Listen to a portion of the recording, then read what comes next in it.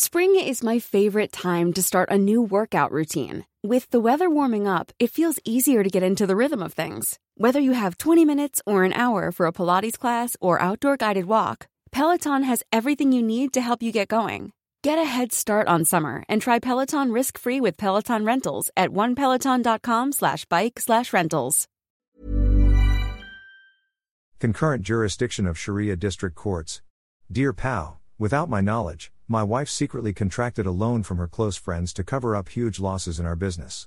When my wife finally disclosed it to me, I discovered that the interest rate was usurious. So, I plan to file an action in court in order to annul the contract for the loan and possibly recover the excess payments. Instead of regular courts, may I file this action with the Sharia district court considering that all parties involved are Muslims? Ahmad. Dear Ahmad, Presidential Decree, PD, 1083, otherwise known as the Code of Muslim Personal Laws of the Philippines, is the law that primarily governs the persons and family relations of Muslim Filipinos.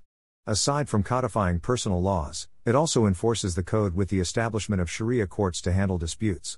Article 143, 2, of PD 1083 provides for the jurisdiction of Sharia district courts, SDC.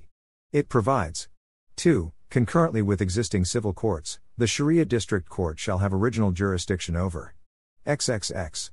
B. All other personal and real actions not mentioned in paragraph 1, d, wherein the parties involved are Muslims except those for forcible entry and unlawful detainer, which shall fall under the exclusive original jurisdiction of the Municipal Circuit Court. XXX. From the foregoing, it is clear that personal actions by and between Muslim Filipinos, like the contract of loan you mentioned, except for forcible entry and unlawful detainer cases, may be filed with the Sharia district courts which exercise concurrent jurisdiction with civil courts. Thus, you may file your complaint with the Sharia district court which has jurisdiction over the place of your residence.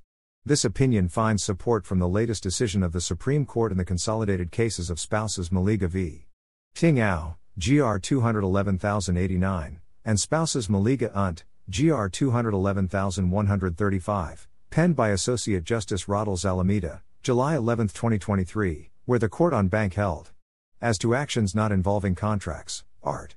143, 2b, of PD 1083 provides that these may still be adjudicated by SDCs provided that the parties are Muslims.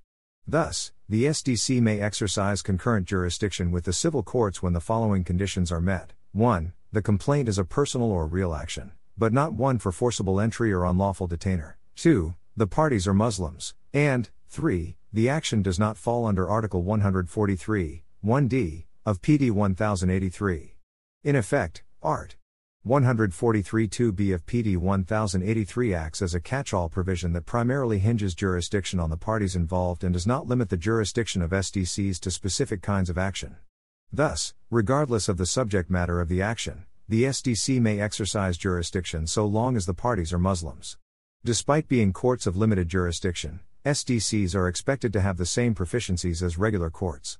In fact, Article 140 of PD 1083 provides that no person shall be appointed Sharia district judge unless, in addition to the qualifications for judges of courts of first instances, now regional trial courts, fixed in the judiciary law, he or she is learned in Islamic law and jurisprudence.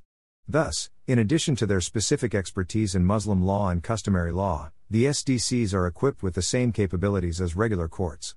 By including a catch-all provision on all personal and real actions, the law clearly intended the SDCs to be self-sufficient adjudicatory bodies able to effectively resolve any dispute between and among Muslims. This policy vested SDCs with exclusive original jurisdiction over all other personal and real actions involving Muslims. We hope that we were able to answer your queries. Please be reminded that this advice is based solely on the facts you have narrated and our appreciation of the same. Our opinion may vary when other facts are changed or elaborated on.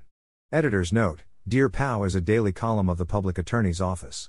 Questions for Chief Acosta may be sent to dirpao@manilatimes.net.